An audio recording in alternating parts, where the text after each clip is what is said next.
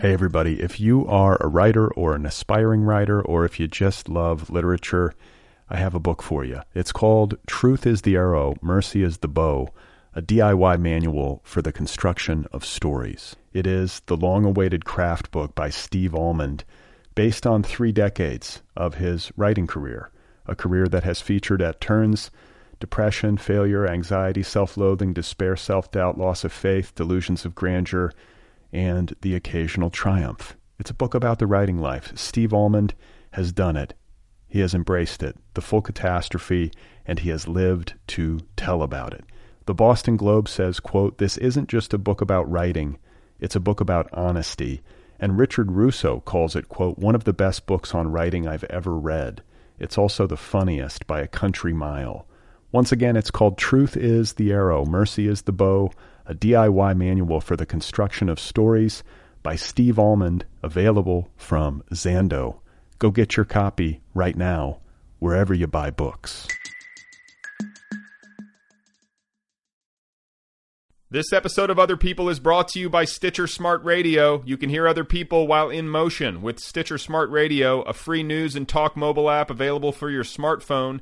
And when you download Stitcher to hear other people, you have a chance to win some free money. Downloading is quick and easy. Just find Stitcher at Stitcher.com or in the App Store. Download it. It's free. It takes just a few seconds. And then when you register, hit the promo code box and enter Other People. When you do that, you're automatically entered to win $100. It's that easy. The latest episode of the show will then be waiting for you in your favorites, and you'll get access to a ton of other amazing content as well, always available on demand with no syncing. That's the Stitcher app. Go download it at Stitcher.com or in the App Store, free of charge. It's available for your iPhone, your Android, or your tablet computer. And don't forget to enter the promo code OTHERPEOPLE when you register. This is an app. You can apply it. Go and get it. Oh my God. You are not alone. You have found other people. You and I have a friend in common. Every stupid thing that a writer could do, I've done. I think it's really beautiful. Jesus, dude, what a struggle, you know? It was incredible. You know, it was like your head exploded seeing what was really there. And now here's your host, Brad Listy. Just one person at just one time. Okay, everybody, here we go again. This is it. This is Other People. These are voices in your head. These are voices in the mental wilderness. Thank you for being here. Thank you for your attention. I appreciate your attention. My attention today has not been very good attention. I've had a hard time controlling my attention, focusing it, concentrating my attention like a laser on the task at hand. It was one of those days where I didn't feel like I made the kind of progress that I wanted to make. I couldn't focus. I couldn't get my brain under control. I couldn't stop dicking around on the internet. As such, I did not have the kind of creative output that I was hoping to have, and now I'm feeling slightly agitated. I'm feeling self-critical. And then to top it off, I got a telephone call from my dad in the middle of it all, and he was wound up. He was excited. He had a lot of questions, and he wanted to know how I'm progressing on my work, on my book, life in general, etc. And the timing of his call on this day, at this moment when my attention seems so scattered and unwieldy and hard to control, it made for a kind of a troubling combination. And so now I'm sitting here trying to create a podcast, hoping that I can accomplish at least this much, and that in so doing I might ameliorate and possibly even alleviate these feelings of attention-related self-doubt and self-loathing. My guest today is Christopher Bea. He's an associate editor at Harper's Magazine and the author of 2 books. The first is a memoir. It's called The Whole 5 Feet. And now his latest offering is a novel. It is his debut. It is called What Happened to Sophie Wilder, and it is available right now from the good people at Tin House Books. So let's do it. Let's not procrastinate. Let's not make unnecessary tangential asides. Let's concentrate together on the task at hand. Let's concentrate together on Christopher Bea. I don't never eat breakfast, but I generally don't eat breakfast. Okay. And I also often don't eat anything until well into the day. I will not have breakfast and then have a fairly late lunch. And you're a morning writer? I'm a morning writer. Okay, so I remember, I think this is from A Movable Feast or something, but Hemingway talks about wanting to write on an empty stomach because he feels like it heightens his senses. Do you feel more creative when you're hungry?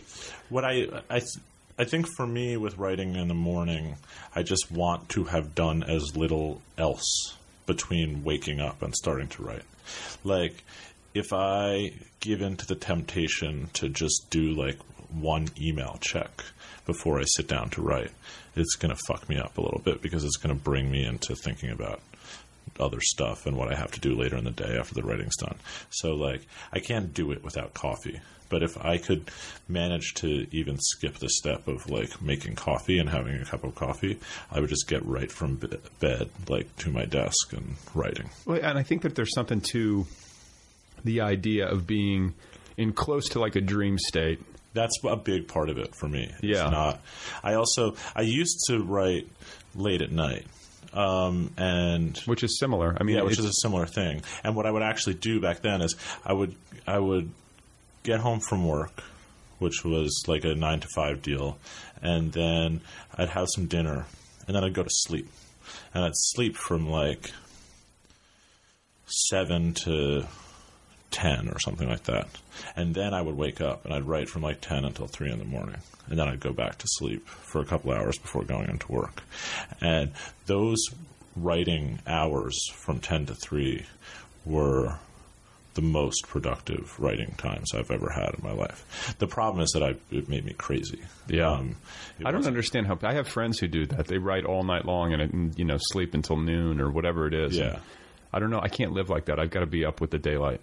Right. Well, I wouldn't have even, if I could have slept until noon, I might have stuck with it. The problem was I still had to get up and go into work in the morning. Oh, God. So that's why I had, was sticking those, 2 rounds of sleep in, So I was going to sleep super early in the sense that I would get home and go to sleep at 7 o'clock in the evening, but then I was waking up in the middle of the night. So you could do that, though. I guess you were tired enough and you had yourself on a schedule. I was tired enough and I was on that schedule that I could go to bed at 7 o'clock. And, but yeah, so it was I don't know. I don't think it was. I mean, I was getting less sleep than I needed, but I don't think it was exhaustion that made me crazy. I think it was that pattern. Just the interruption. Yeah, I don't know, but the writing was great, and it really was because you're in this sort of liminal state, Well, yeah, and I mean, I just think of the internet too. I mean, if you've got any access to that, I feel like, and the phone, that's the quietest time of the day. I mean, you have the most isolation, which is good for the fiction. Yeah, I can't write on a computer. I write longhand in notebooks, and in part, I just can't do it, even if the computer weren't plugged into anything else, and all I had on the computer was a word processing program. I have a very hard time writing by typing and looking at a screen. But the real reason I can't do it is that I'll just be checking my email or going on Twitter or whatever. It's the bane of my existence, the bane of so many people's existence. And do you feel... Because, I have a hard time writing by hand, and I think it might have something to do with the speed of it or something. I'm so used to typing fast. Yeah, that's what I really like about it is the speed. Is that it slows you down? It slows me down. I like that I can kind of draw lines through things, but they're still there, as opposed to, when you delete something on the computer. Right. I like that the process is all there on the page. I like having subsequent drafts that exist, and I like a certain kind of physicality. Yeah, like that tactile, you're touching, the ink on the paper. And I like turning pages. So you're not an ebook person either, then? So I'm not an ebook person in the sense that I don't have an e-reader, and I don't love doing it myself. However, I am an ebook person in the sense of thinking it's actually probably great for books. I'm not a Luddite about this stuff, and I don't think that's not really reading or whatever. Right. I noticed. I think my last book came out in 2009. So this book came out, and it's obviously this whole change has gone on in between, right? So there was a Kindle version of the last book, but nobody really read on them at the time. And there had been so many previous attempts to do this that you didn't think that this one was necessarily going to go anywhere. Now, when I see people and tell them about my book, it feels like almost half of them, their immediate response is, "Oh, is that on Kindle?" Right. And then if I say yes, they'll pull their phone out and they'll buy it right there in front of me. And these are people that if I said no, they would not, by the next time they happened to be in a bookstore, they wouldn't be like, oh, I should buy that book of that guy I ran into and had that conversation with. By then, my name is out of their heads, and so I actually think that, there's a real. Well, it's nice to have somebody buy your book right there in front of you while you're watching. I love to watch. Yeah, and whether they read it is another matter, but that's on them. That's on them. Yeah. And I just think too, I don't know. I'm kind of with you. I think that ebooks, whatever the device, whatever, if people are reading and if it's easier for people to carry them around, I love it when I travel. I have a Kindle and. Oh, totally. I'm now finishing up 2 weeks on the West Coast, and I packed a bag, and half of the bag was books. Right. I packed 10 books. I knew I was going to be on a couple of long flights with layovers. I read a lot anyway. So, if I could, this was the first time where I thought, next time I go on a trip like this, I'll have a Kindle, and I'll have 10 books on a Kindle instead of having a bag. And it's sort of addictive too, because there is that quickness and immediacy. You want a book, you can have it immediately. Just you click a button and it's there. So I think I buy more books because of that. But then there's the whole issue of buying from Amazon, and I start to get this debate going in my head, about what's the right thing to do, and 15 years ago, everyone was talking about how terrible Barnes & Nobles and Borders were. And now we're, rending our garments because Amazon is putting Borders out of business. Right. Right. And I just think, I'm not saying that people who know the business of publishing a lot better than I do have assured me that the hegemony of Amazon is bad for me as an author, and bad for their business models. So I trust them on that. I'm not saying that but I think there is I remember being told this about the chain stores when they were putting the independent stores out of business, and now people are realizing that the chain stores were actually, pretty good, right, comparatively, right. And maybe something else will come along one day, and everyone will be like, "Save Amazon," right?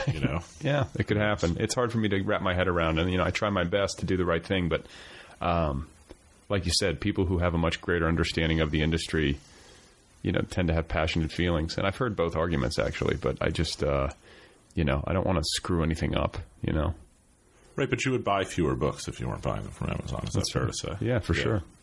So.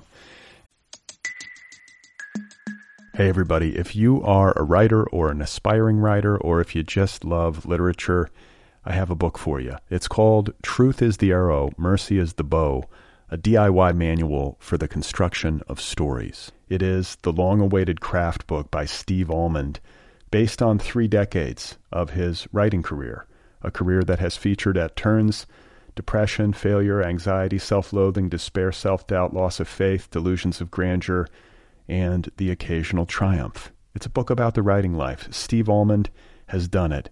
He has embraced it, the full catastrophe, and he has lived to tell about it. The Boston Globe says, quote, "This isn't just a book about writing, it's a book about honesty." And Richard Russo calls it, quote, "one of the best books on writing I've ever read. It's also the funniest by a country mile." Once again, it's called Truth is the Arrow, Mercy is the Bow, a DIY manual for the construction of stories by Steve Almond, available from Zando. Go get your copy right now, wherever you buy books. Anyhow, speaking of books, I'm fascinated with your memoir and the reading that you did. This is something that, I feel like I wish I would have done. Do you know what I'm saying? I think it's something that a lot of readers and a lot of book people and a lot of writers tell themselves they should do. Right. They should get that big stack and just give people a quick understanding of what your memoir was about. So it was about reading the Harvard Classics, which is a 51-volume great book set that was put together in 1909. So unlike, a modern library or things like that, it hasn't evolved. It hasn't grown at all. It was this set that was put together in this time and place. My interest in it came out of the fact that my grandmother had these books on her shelves, and then at a certain point I discovered that she had read her way through them when I had just sort of assumed a lot of people have them on their shelves as just sort of filler, like encyclopedias, right? Yeah. But she dropped out of school during the Great Depression, and she'd read these books to help educate herself, which was sort of what they were intended for. So I became very interested in the set and its history. So the appeal in terms of reading it also is, in this case, like, it's overwhelming, obviously, how many books there are out there, great books, classic books that one hasn't read, you know. Right. In this case, there was a sense that there was this finite canon, and you could work your way through it, and at the end be like, I've read the Harvard Classics. But it goes without saying that there's an awful lot of important stuff that isn't in it. There's also some stuff that, like, probably doesn't belong there on a certain level. Like what? Well, what I realize as I'm saying that, the stuff that in some objective sense, in terms of looking at what people consider the canon to be, that doesn't belong in there, was some of my favorite stuff in the set. Like, there's the autobiography of Benvenuto Cellini, this Renaissance artist, that was one of the first sort of Renaissance into Enlightenment era autobiographies. And so it's sort of historically important for that reason. And used to be canonical, but now nobody seems to have read it. And it's fascinating. It's just so much fun. The guy, he like hung out with Michelangelo and people like that in Rome and in Florence, and then he was constantly getting himself into trouble. He stabbed a guy in a street fight, and whenever he would get exiled back and forth between Florence and Rome, and then if he'd been exiled from Rome, then he'd go and make some kind of like gold miniature for the Pope or for one of the cardinals, and he would get back in their good graces, and he's completely unapologetic and just kind of a badass, and it's fun to read. Okay, so because that was gonna kind of brings me to my next question, is that when you're reading these old books, part of my problem with reading a lot of those kinds of things is the accessibility, the language. Like, did you have trouble accessing anything? You were trying to do all 51 books in a year, which is a book a week, some of which are pretty long. So it's a slog, and you had to be disciplined about the actual reading. Although I mentioned this in the book. You probably read more than a book a week. Or before you had kids. Right. I was going to say. But for, say, a graduate student in literature, that's, totally junior varsity, a book a week. Right. In fact, it was not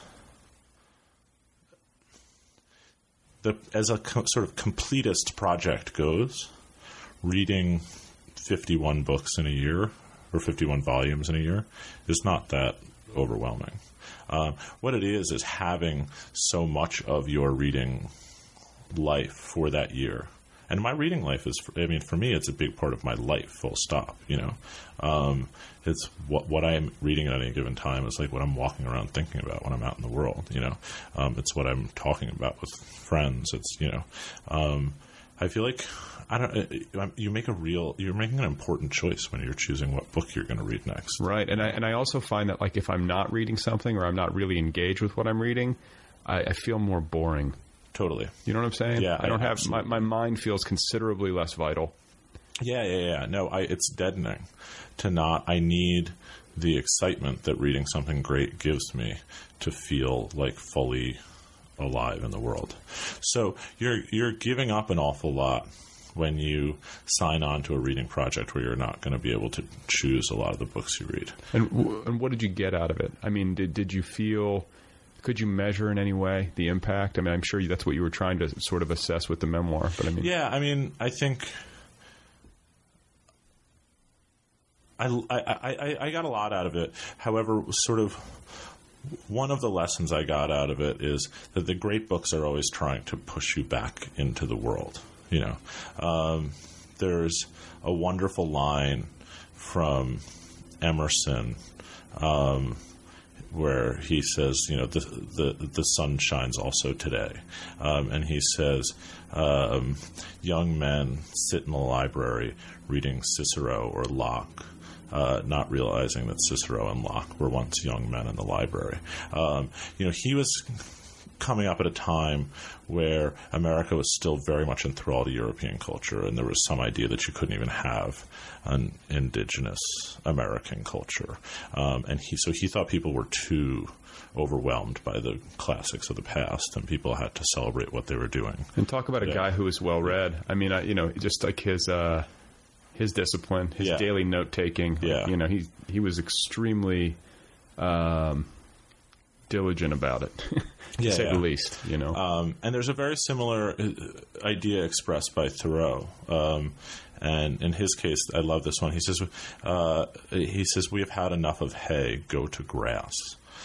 Meaning like go to the fresh stuff, not to that dried stuff. Right. And that's a consistent theme in the classics, which is really interesting. I mean, going back to Plato's Socratic dialogues, right? Socrates is always talking about how he doesn't actually know anything, but no one else knows anything either. And the one piece of wisdom that he has is that he knows that he doesn't know anything, while everyone else thinks they know something. So there's a real...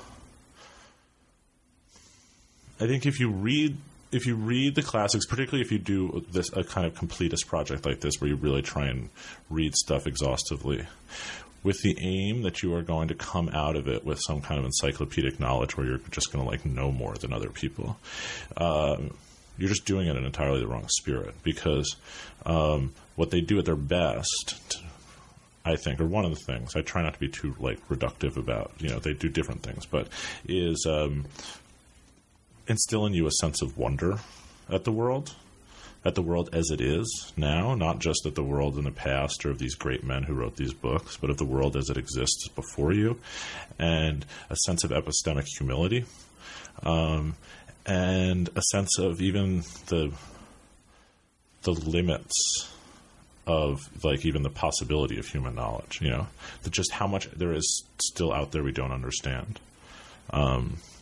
It seemed to me like the big lesson was that there seemed to be pretty finite boundaries to human knowledge about the universe, while at the same time there is a thing in us which wants desperately to know what exists beyond those boundaries. Right. That is never going to be satisfied with that.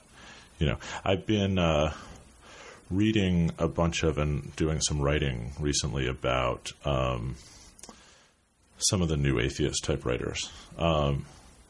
Like who? Well, in this case, Sam Harris, but his more recent book, The Moral Landscape, which is about science, how science can determine human values, as the subtitle of the book goes. Alain de Botton just wrote a book called Religion for Atheists, and this philosopher at Duke named Alex Rosenberg just wrote a book called The Atheist Guide to the Universe. So it's kind of past the Dawkins-Hitchens making the arguments against God and to the next stage of saying, okay, we're all atheists here, now what? And I'm an atheist myself, but I find the scientific materialism that is generally the default kind of philosophical attitude about life that most atheists hold deeply unsatisfying. Right. And the thing that I find least satisfying about it is, Rosenberg in particular explicitly states in his book that everything about the universe is physical. There isn't anything that isn't, physical, which is, may well be true. But in addition, that everything about the universe can be understood by humans, and in fact will be eventually. That basically physics is very close to understanding everything there is to understand. And at some point in the, not too distant future, it will, as he says, become complete. Well, no, I was just reading something the other day, and there was a quote, I think, from Martin Amis, where he's like, we're about 5 Einsteins away, from knowing what we need to know. We have about, in the course of human existence, and as the generations go by, you need about like 5 more big geniuses like that to sort it all out. And I sort of read that, and it seems like an offhand comment, but then you start to think about it, and you think about how much Einstein figured out. Right, but in addition, here, like, this is why I think that sort of horseshit is like, what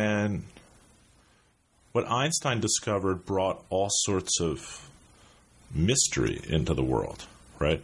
The Newtonian physicists, they thought they had it all figured out, And then Einstein said, no, actually, on a fundamental level, matter isn't working the way that you think it is. So, in a way, it seems like the true breakthroughs, and I'm obviously not a physicist, but it seems to me like the true breakthroughs create as many questions as they do, like, solve. Right. They sort of break things apart. So now we've got this issue with the seeming irreconcilability of the kind of macro picture of physics and the micro picture of physics of, quantum mechanics and relativity, right? That problem didn't exist before people knew about quantum mechanics and relativity, in a Newtonian world. So in fact, the universe in a lot of ways makes less sense now. I'm sure there's someone who actually knows what they're talking about who's going to hear this and say I'm an idiot, but that's makes sense to me. Whether I'll put it in this deeply unsatisfying humanist terms, whether that is actually true as a statement about the history of physics, that comports with my kind of philosophy of knowledge about the world. My sense is that the more you know, the more aware you become of how much you're ignorant of. And so when it comes to a project like reading the classics, to kind of bring it around, not that I'm, we have to be too linear about this, but there really was a profound sense of kind of humility that came out of it. Well, I mean, that's not a bad thing to get. No. And then you were also...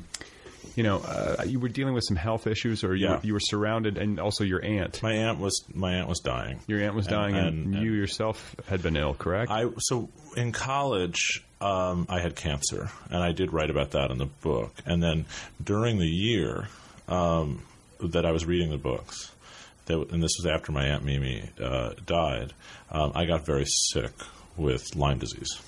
Jesus. So I was pretty knocked out for a while. And as it happened, it got advanced enough that there were some real cognitive problems that crept in. And for a period, this was a brief period, I don't want to overstate it, but I couldn't read. I don't mean I was too sick or tired to read. I mean, I couldn't read words on the page. I couldn't decipher the code. And that was completely terrifying, as you can imagine. Yeah. So, yeah, there is a wonderful line from Pascal that I use as the epigraph to the book that is from the Pensées, which are in the classics, and he says, "Man is but a reed, the most humble thing in nature, but he is a thinking reed." So I thought a lot. I mean, that also, having these physical problems will give you some humility and some sense of human limits. It's like forced perspective. Yeah. Well, and then because you were raised Catholic. Yes. And then you're now an atheist. Yeah.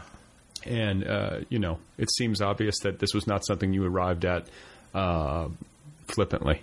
Right. So you did some real examination. When I say that I was raised Catholic, lots of people are raised Catholic who probably either don't think much about it one way or another, or never actually believe it. So I want to make clear, I was Catholic. I was a practicing Roman Catholic. Until when? My early adulthood. Okay. I mean, it really happened in college. But it didn't happen because I got to college and now there's no one to make me go to Mass anymore, so I stopped going to Mass. My first 2 years in college, I went to Mass every Sunday. Oh, you did? Okay. It happened because I was a believing Catholic. And it happened because I stopped believing in it. And what was it? That's tough. I mean, to put it in the religious terms, right? I think there is believers will tell you that belief comes through the grace of God. So, I mean, it was an intellectual process, certainly, but I knew the intellectual arguments against belief in God before I stopped believing. There was a real sense that the capacity for belief was withdrawn from me in some way. Which is odd because it's to describe the process of becoming an atheist in like distinctly theistic terms. Like I almost feel like when I think about the process of how it happened, I almost want to say that God hardened my heart. Like I want to think about it in those terms, right? That God didn't want me to believe in Him anymore. Because it did feel like an intuitive change. Did it have anything to do with the illness? The illness solidified it in the sense that, and it was blood cancer. It was lymphoma. Okay. Yeah, and it was Hodgkin's lymphoma, and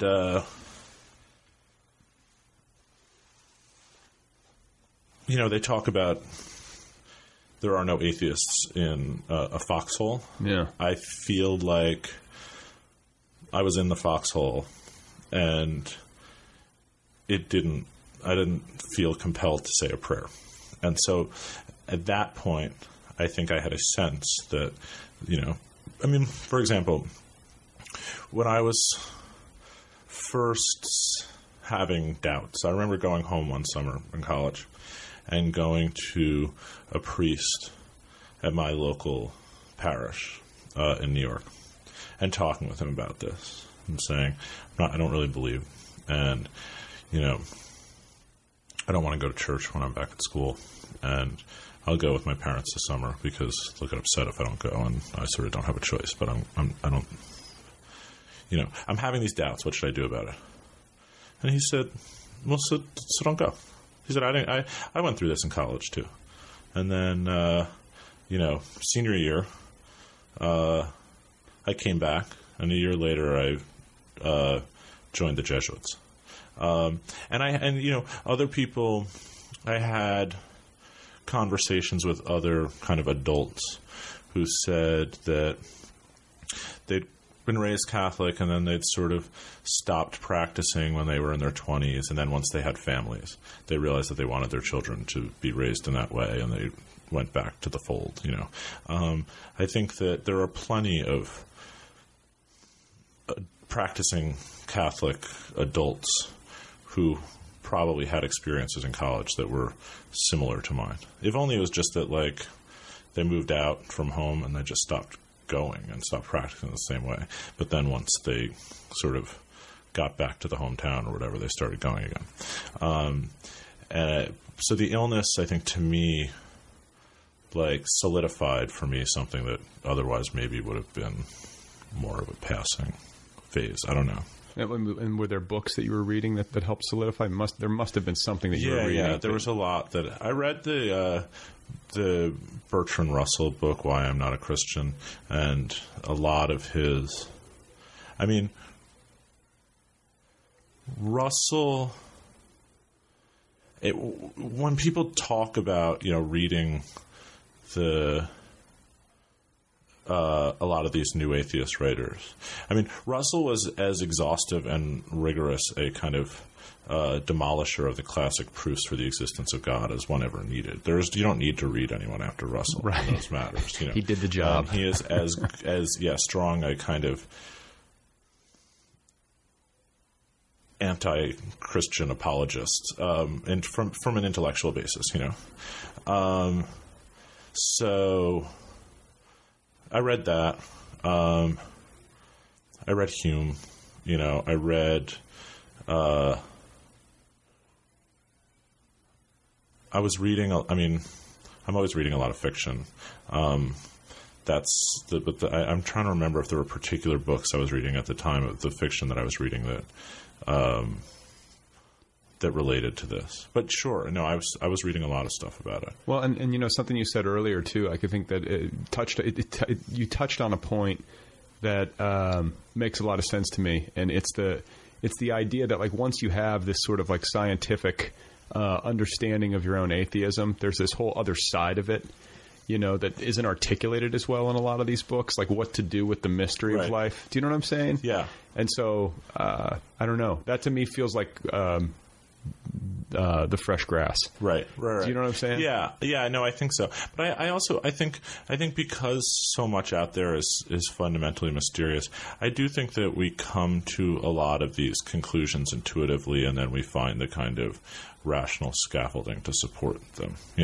So I find the arguments of a guy like Russell convincing, but I only read them sort of after the fact. So now if I were to be in a conversation with someone with a sort of Christian apologist who is well schooled in these kinds of, the proof from design or whatever, I feel like I could answer him in those conversations for having read Russell. But the truth was, it wasn't Russell who convinced me. And the truth is that I would not be likely to convince this person by, quoting Russell. Yeah, I know. I feel like people, you're right. I feel like it's some weird intuitive thing, whichever side of the line you fall on. Yeah. And then it's really hard to move a person. I think they have to move themselves if they want to. Right. Which is itself interesting in the sense, it's interesting in a lot of ways, but one thing is, it's like, to go back to my sense of having the capacity for belief kind of withdrawn from me, right? If it's like, God hardening Pharaoh's heart. If you need to believe to have salvation, then why does God not give some people the sort of capacity to believe in Him and gives it to other people? So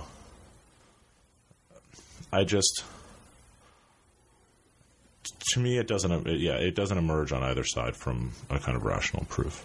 Okay. And it was just, and you say, it's like when you speak of it, you say it was almost like the capacity to believe was removed from you, as if it was, like you said, removed by a third party or removed by God, Right. And so that's why, again, I recognize there's a paradox in putting it in those terms, but that gets at the general sense of mystery that is still there in me, Right. Like, I believe.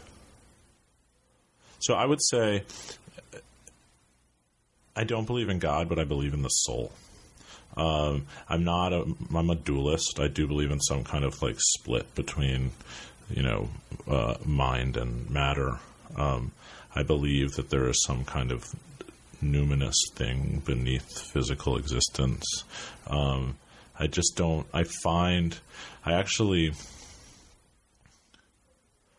There is a particular kind of religious person I find myself much more intellectually compatible with than I do with most atheists. Now, I don't find, that person isn't the kind of strident fundamentalist religious person, needless to say. But a writer like Marilynne Robinson, who is so driven by a sense of mystery of the world and so moved to try and make the effort to understand it, to lavish attention on creation, I feel like I'm in deep sympathy with a writer like that. Sure.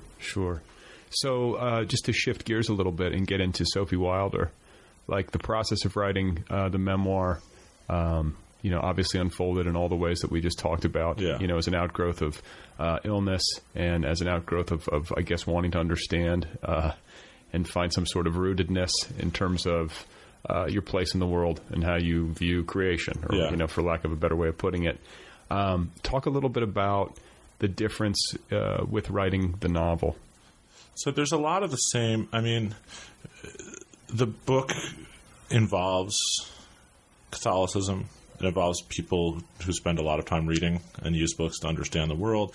It involves caring for a dying person. So we see some themes emerging. There are a lot of things in the book that have parallels in the memoir. The process was very different because I was... Was it harder or easier? It was harder. It was harder. Some of the writing in The Whole 5 Feet was emotionally difficult because I was writing about difficult things. Writing particularly about the death of my aunt was incredibly hard to do.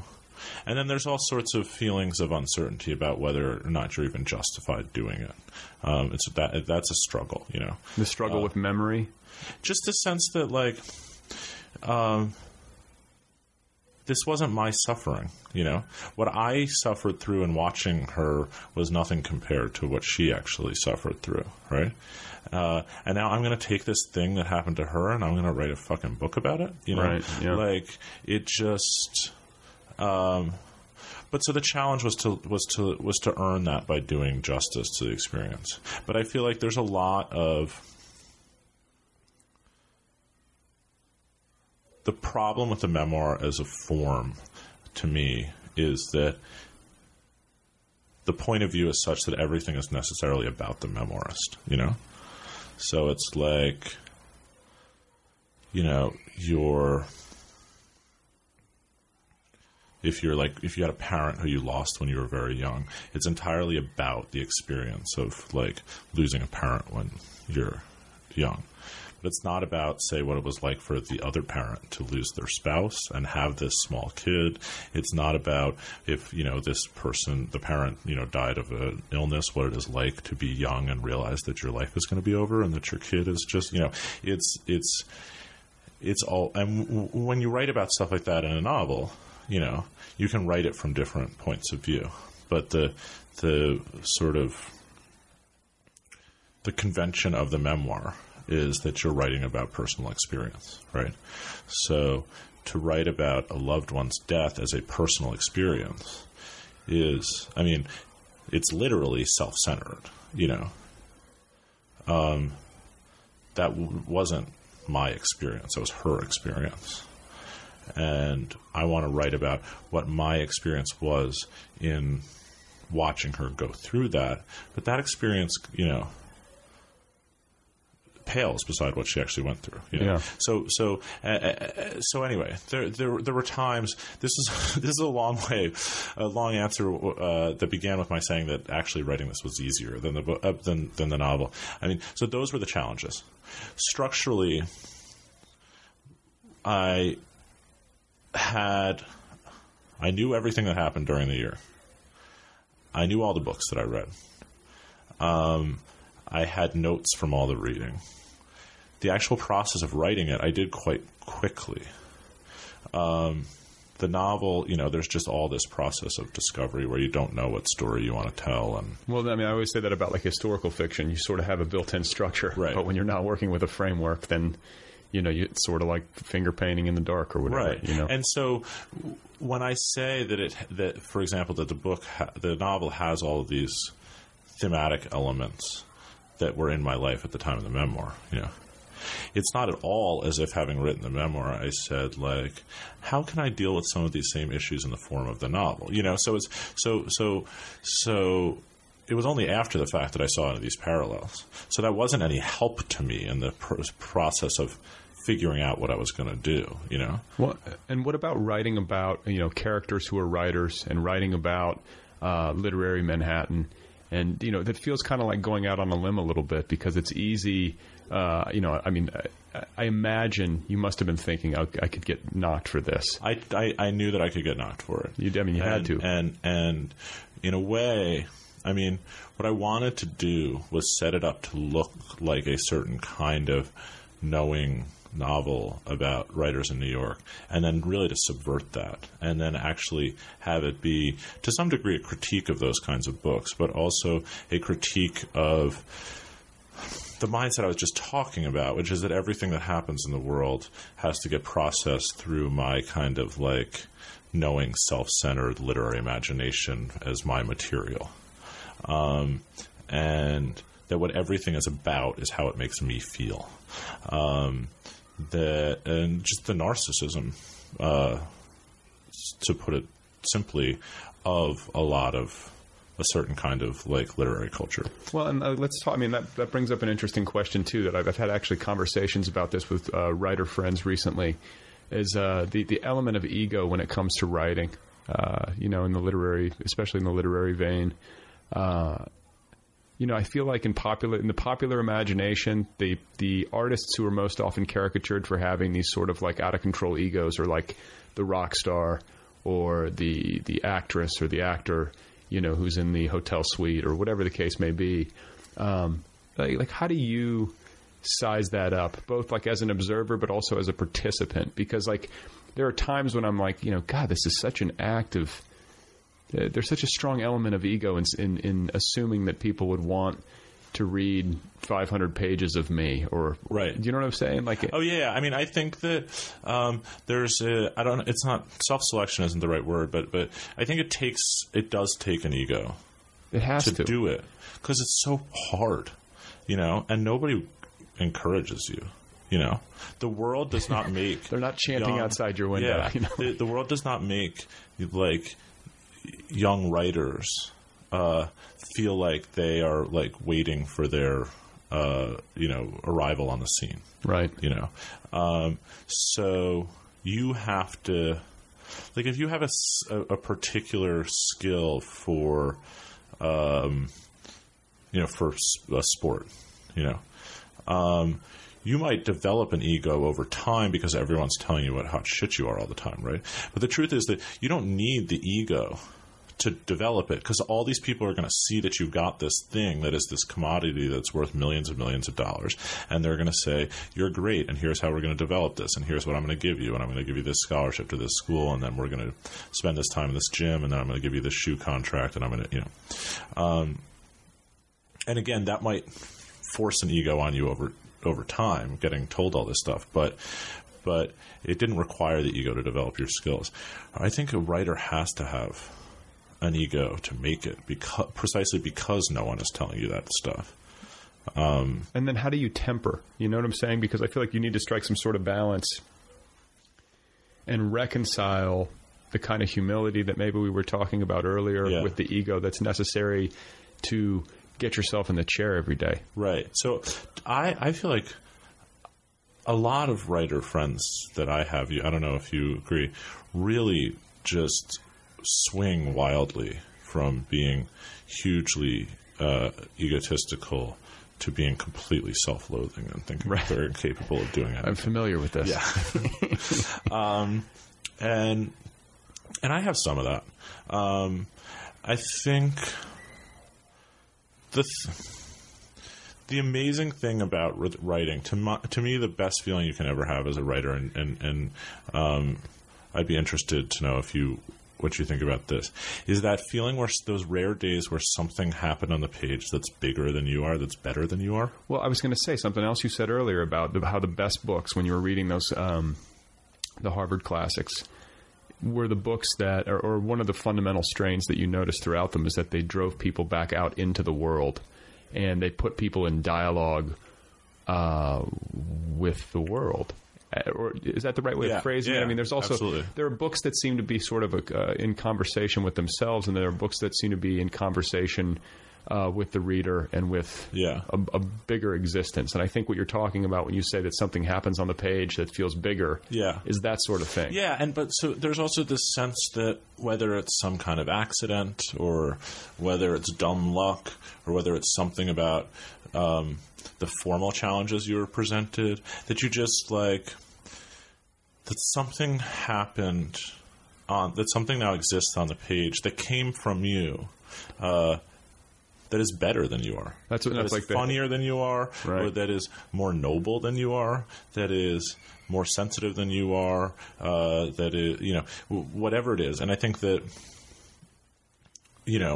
if you start to think like, you're great for having produced it. That feeds the ego. But there can be a real humility about the process, that the process is capable of producing things, of using you to produce things that are better than you are.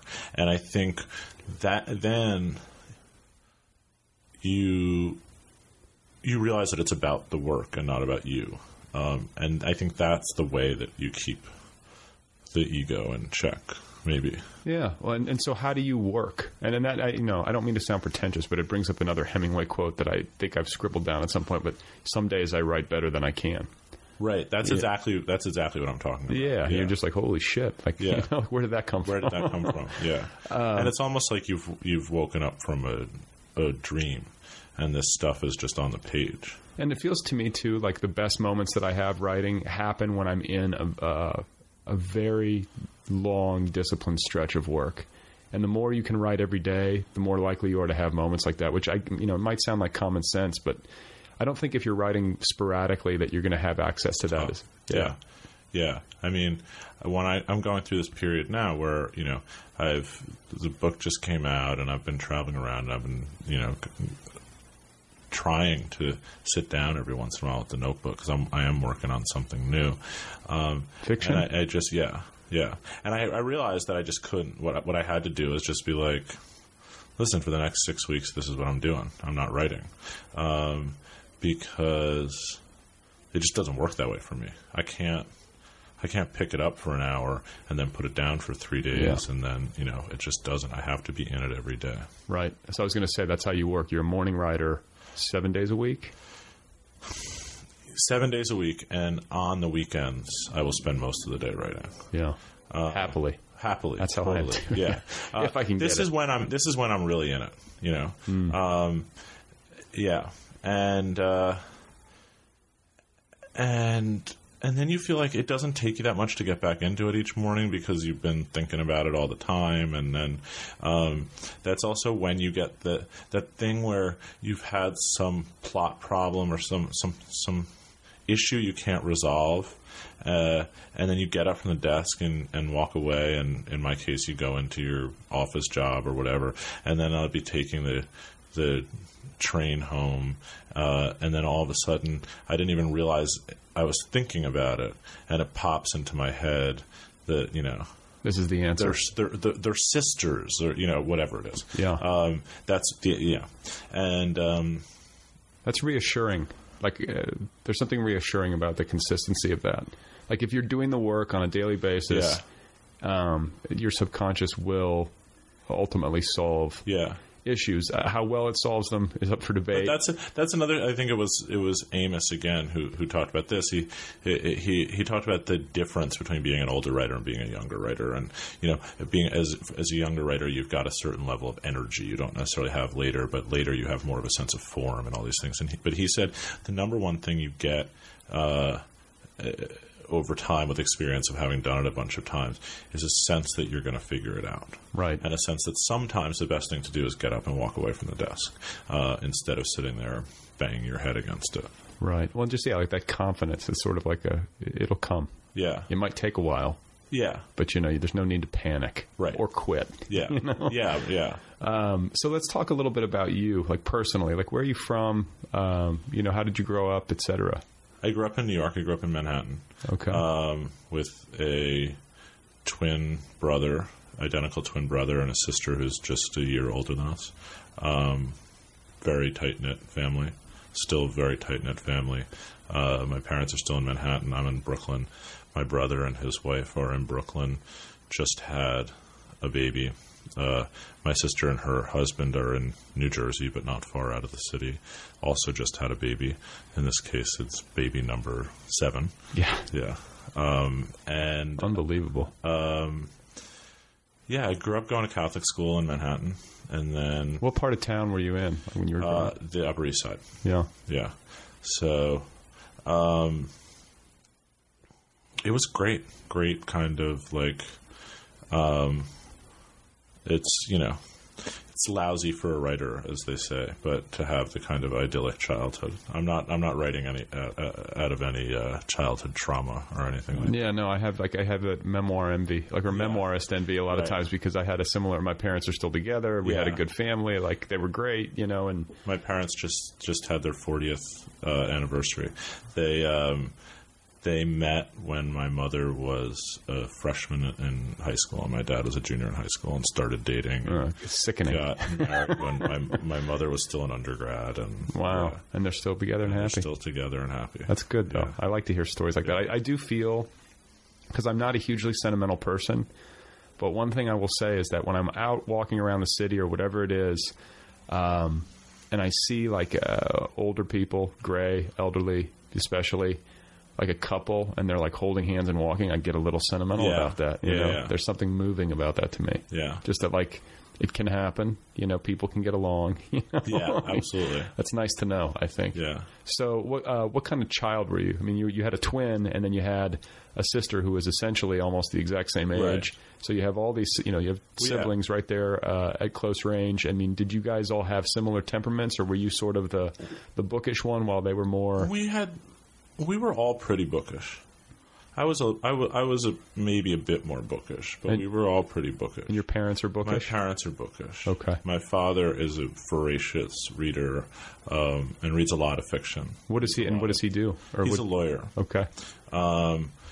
But he also has a PhD in sociology, and so he's an idiot, is what you're saying? Yeah. My brother is a lawyer. And so my brother is Jim, and he's 2 minutes older than I am. And my father is Jim. So my brother got the name via, primogeniture. And my grandfather is Jim Bea, and my great-grandfather is Jim Bea. And all of the Jim Beas, with the exception of the Jimmy Bea, who was just born 2 months ago. To my brother. To your brother, yeah. All of the Jim Beas are lawyers. Oh, wow. So no pressure, kid. But my father did not encourage us towards the law at all. What kind of attorney is he, or was he? He does litigation stuff. Okay. He does, business litigation stuff. And my brother went into it because he truly loves it and finds it interesting. He was like the only kid in law school who wasn't there because he couldn't think of something better to do. He was actually there because he was interested in learning about the law. So we were definitely encouraged to pursue our intellectual interests. And there were lots of books around, and there was lots of conversations about books, and lots of we would go after school to the little neighborhood independent store and buy books and come home and read. It seems, just to be raised in Manhattan, I've had, several people on the show who had that experience, and I'm from Indiana, so I'm deeply fascinated with having an urban, what the experience of an urban childhood would be like. And now I'm raising my daughter in Los Angeles, which, qualifies. It seems different to me. I mean, obviously, in some ways than I think the big thing, I'm needless to say, not the first person to say this, but about the difference between New York and Los Angeles. If you grow up in Los Angeles, you still have a childhood in which you spend a lot of time in the car, which is a very typical American childhood experience. If I ever got in a car when I was growing up, I got in the car a fair amount, but if I ever got in the car, it meant I was going to be in it for at least 2 hours, because it meant that we were driving upstate somewhere, or it meant that we were driving out to Long Island. Right. There was never running errands in the car during the day. There wasn't getting driven to school. There was there was a lot of walking and some taking the bus and taking the subway. And what about ways that it has changed? I feel like the dynamic of the city, particularly with respect to the artistic crowd, has changed in some obvious ways that a lot of people talk about, where it's more expensive, obviously, than it used to be, and harder for people who are in the arts to be able to afford to live. So there's been this exodus, and Brooklyn is now the de facto literary capital. I mean, do you find that heartbreaking? Do you find it... Well, so I wasn't in the arts when I was 6. So like I actually like when I think of New York in the 80s, right? What I think about is I would get mugged sometimes. A lot of stuff was kind of grimy. There was cars got broken into all the time. I was 2 blocks away from my school, and every day you'd pass at least one collection of shattered glass from a window that had been broken. I think of these signs that everyone used to have in their cars that no one has anymore that says no radio, or even no radio already stolen.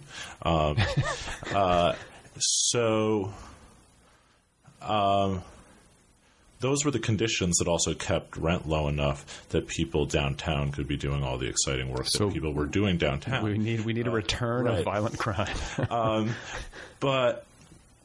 And if I had been living downtown back then, doing, writing, I'm sure I would be nostalgic for that time and wish that I could have still afford the rent there and not be in Brooklyn where I am, right? But I'm not nostalgic for that New York because the element that affected me of it when I was a kid was that, that we lived in a city that had a very high crime rate. And you said you got mugged? Yeah. I mean, like, you kind of get roughed up a little bit, they'd say run your pockets, and then you'd have to empty your pockets out, and they'd take whatever you had. They'd take the baseball cap you were wearing.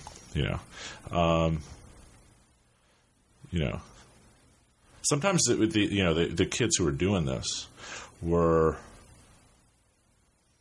other private school kids who are a couple of years older than you are, who were in what we used to refer to as the Park Avenue posse, which is to say that they were rich kids who were playing at being tough. Sure, yeah. So that kind of thing may just be like, that's life. I was going to say the feared Park Avenue posse. Right, exactly.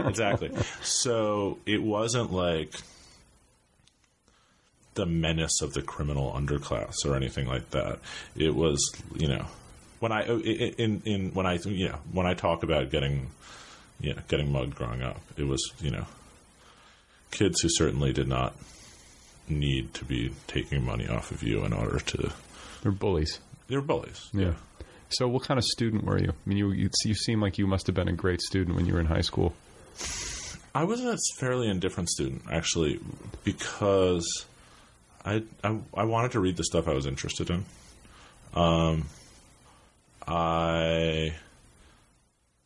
Were there books that you can remember all over the place? Were there books that you can remember when you were an adolescent that like sort of set your world on fire? And oh yeah, when I was in high school, I read a lot of the beat writers, and that was huge for me at the time. I remember reading Kerouac. I remember reading On the Road. I remember very distinctly reading Dharma Bums and even the last few pages of it, and Desolation Angels and all of that stuff. And I can see how that. I mean, that fits well into somebody who's Catholic or. Right. You know what I'm saying? There's a strong sense of Catholicism in Kerouac's work. Yeah, absolutely. And a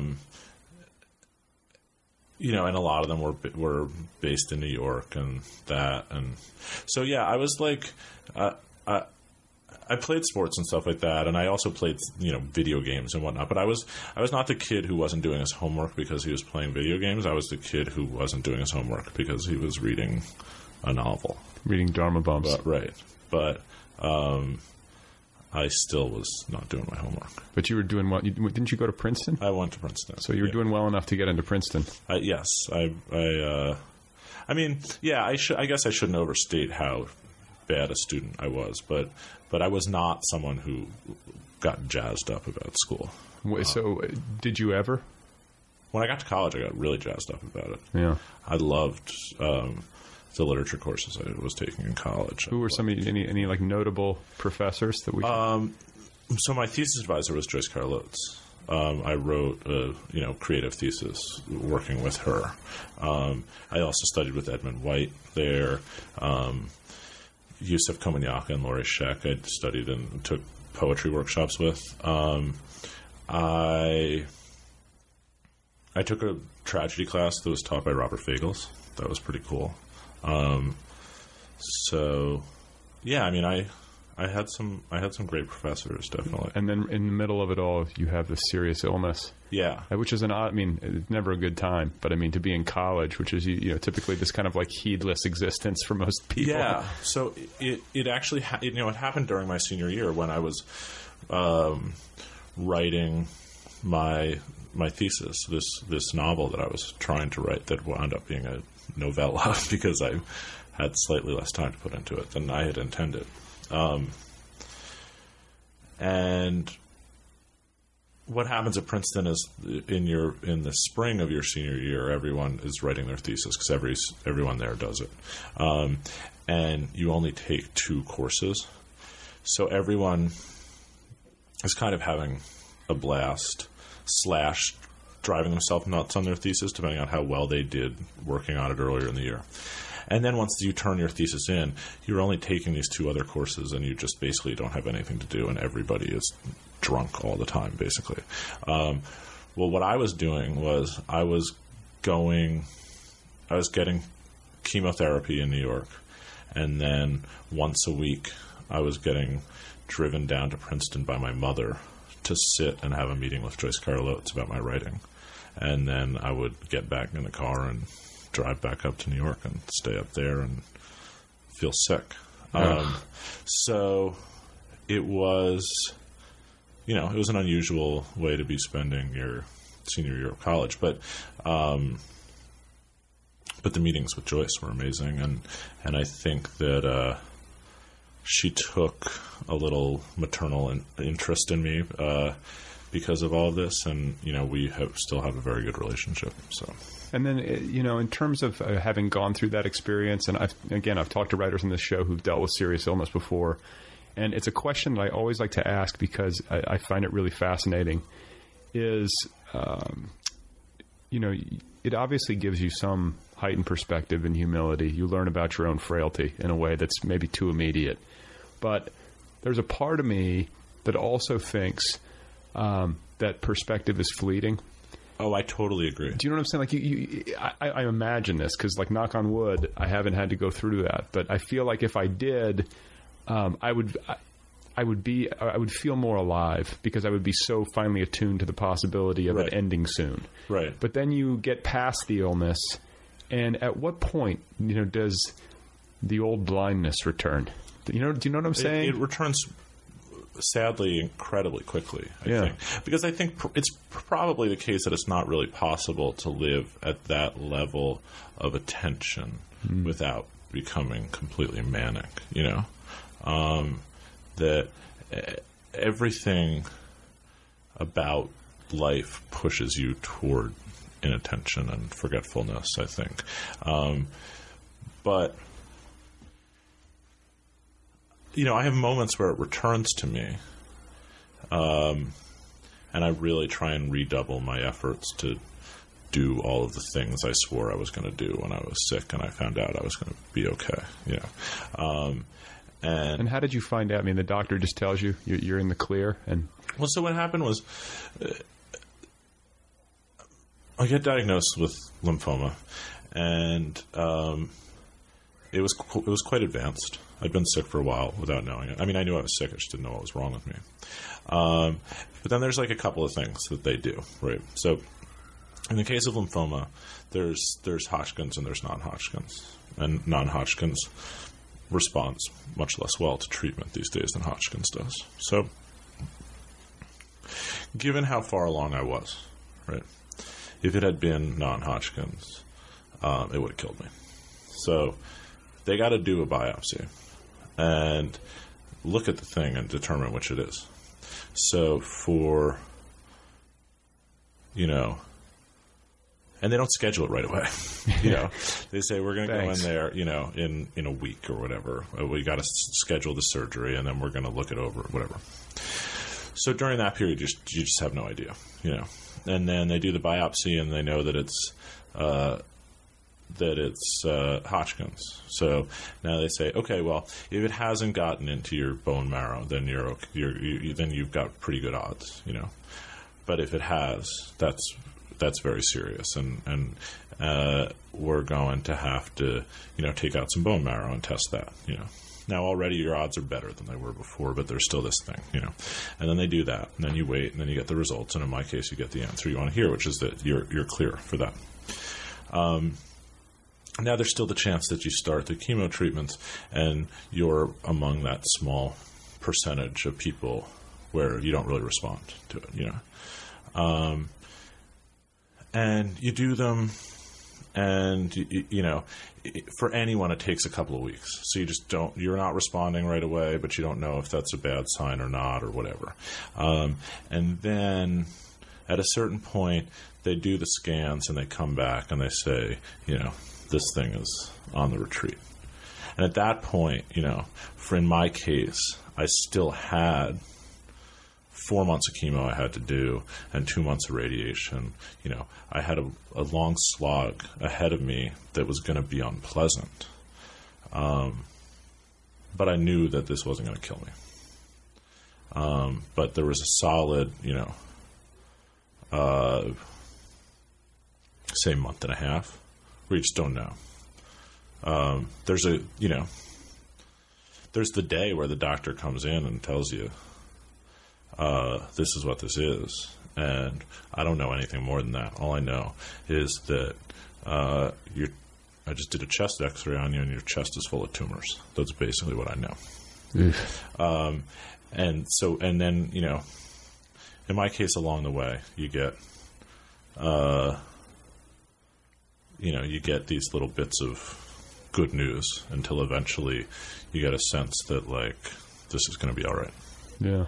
When you were young, I mean, I guess youth might be good. I mean, obviously you're younger and physically stronger, so it's better to get it from that perspective when you're young. But maybe there's also kind of a, I don't know. I mean, you have that the classic, you know, indestructible youth. You know, that sense of indestructibility. But obviously that's placed into peril when you find out that you're ill. Yeah. But maybe you had a better sense of resilience because of that. No. I don't know. I mean, what's interesting about it is I remember friends of mine sort of complimenting me on how well I had handled everything.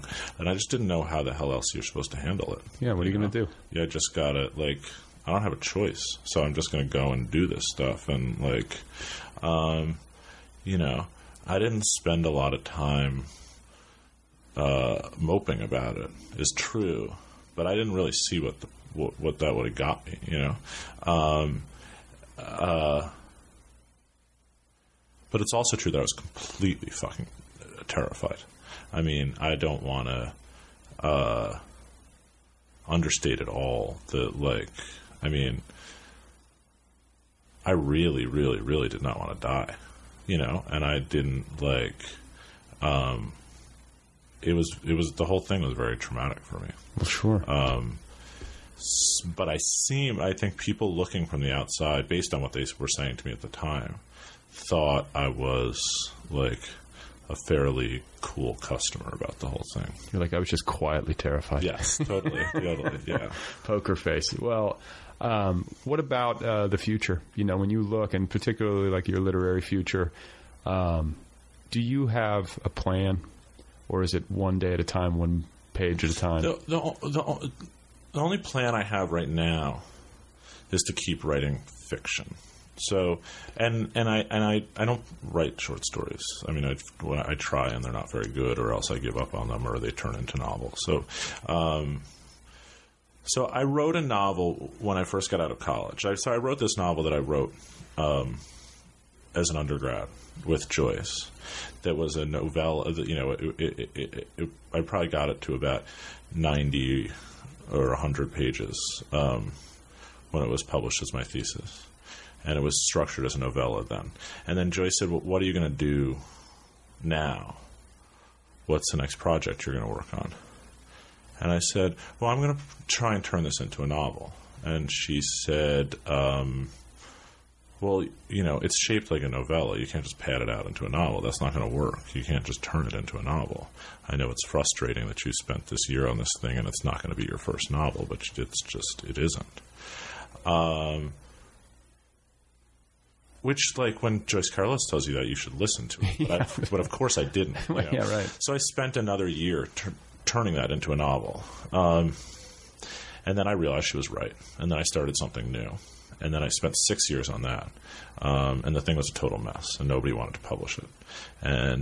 But the agent that I got from sending that novel around asked me if I had other ideas, and I mentioned this idea for the Harvard Classics, and then she told me I could put a proposal together, and I did in basically a matter of weeks, and she sold it when I had just worked for 6 years on something I couldn't sell. Right.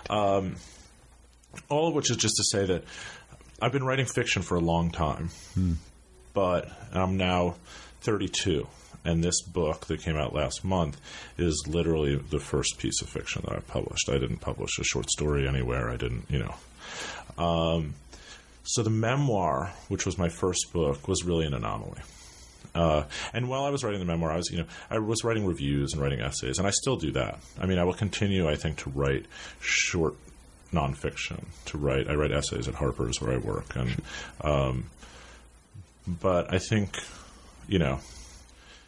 The thing for me was always to write fiction, and so the thing I've started working on now is another novel, and but beyond that, I don't know. You only have so many hours in the day. Yeah, and right, and particularly anything book length, you're going to have to spend a couple of years on it, and at least might as well be on the thing you truly love, and the thing I truly love are novels. Well, there you go. Well, I wish you all the best of luck with it. Thank you. Thank you so much for taking the time to come talk with me. It's been really fun. Yeah, absolutely. Glad to be here. All right, folks, that's the show. There you go. That's Christopher Bea. Go get his debut novel. It is called What Happened to Sophie Wilder. It is available right now from Tin House Books. You can find Chris on the web at ChristopherBea.com. He's on Twitter at Chris Bea. And you can find him on the Facebook as well. This program has a website. It's otherpeoplepod.com. It has a Twitter feed at otherpeoplepod. I have a Twitter feed at Brad Listy. The show has a Facebook presence. And if you want to email me something, the address is letters@otherpeoplepod.com. Thank you to Kill Rockstars for all the great music. Be sure to check out killrockstars.com. And what else? I'm starting to settle down a little bit. I can feel it. I'm starting to come back into my body. I'm starting to develop a single point of focus. For the past couple of minutes, I have been staring at my wife's high school softball picture. That's what I have here hanging above my desk. It's actually like a baseball card, and it features my wife in high school in softball attire. And I keep it here in front of me because it makes me laugh. And now I am meditating on it. Please remember that Voltaire's second wife was his own sister's daughter, and that Manet died of tertiary syphilis. That's it for today, you guys. Thank you very much, as always, for tuning in. Thank you for writing those iTunes reviews. Thank you for spreading the word about the show, for blogging about the show, and for foisting the show on unsuspecting passersby. I'll be back again soon with another program. In the meantime, please enjoy yourself. Please stay focused. That's right. That's the theme of today's show. Please remember to maintain focus. Are you focused?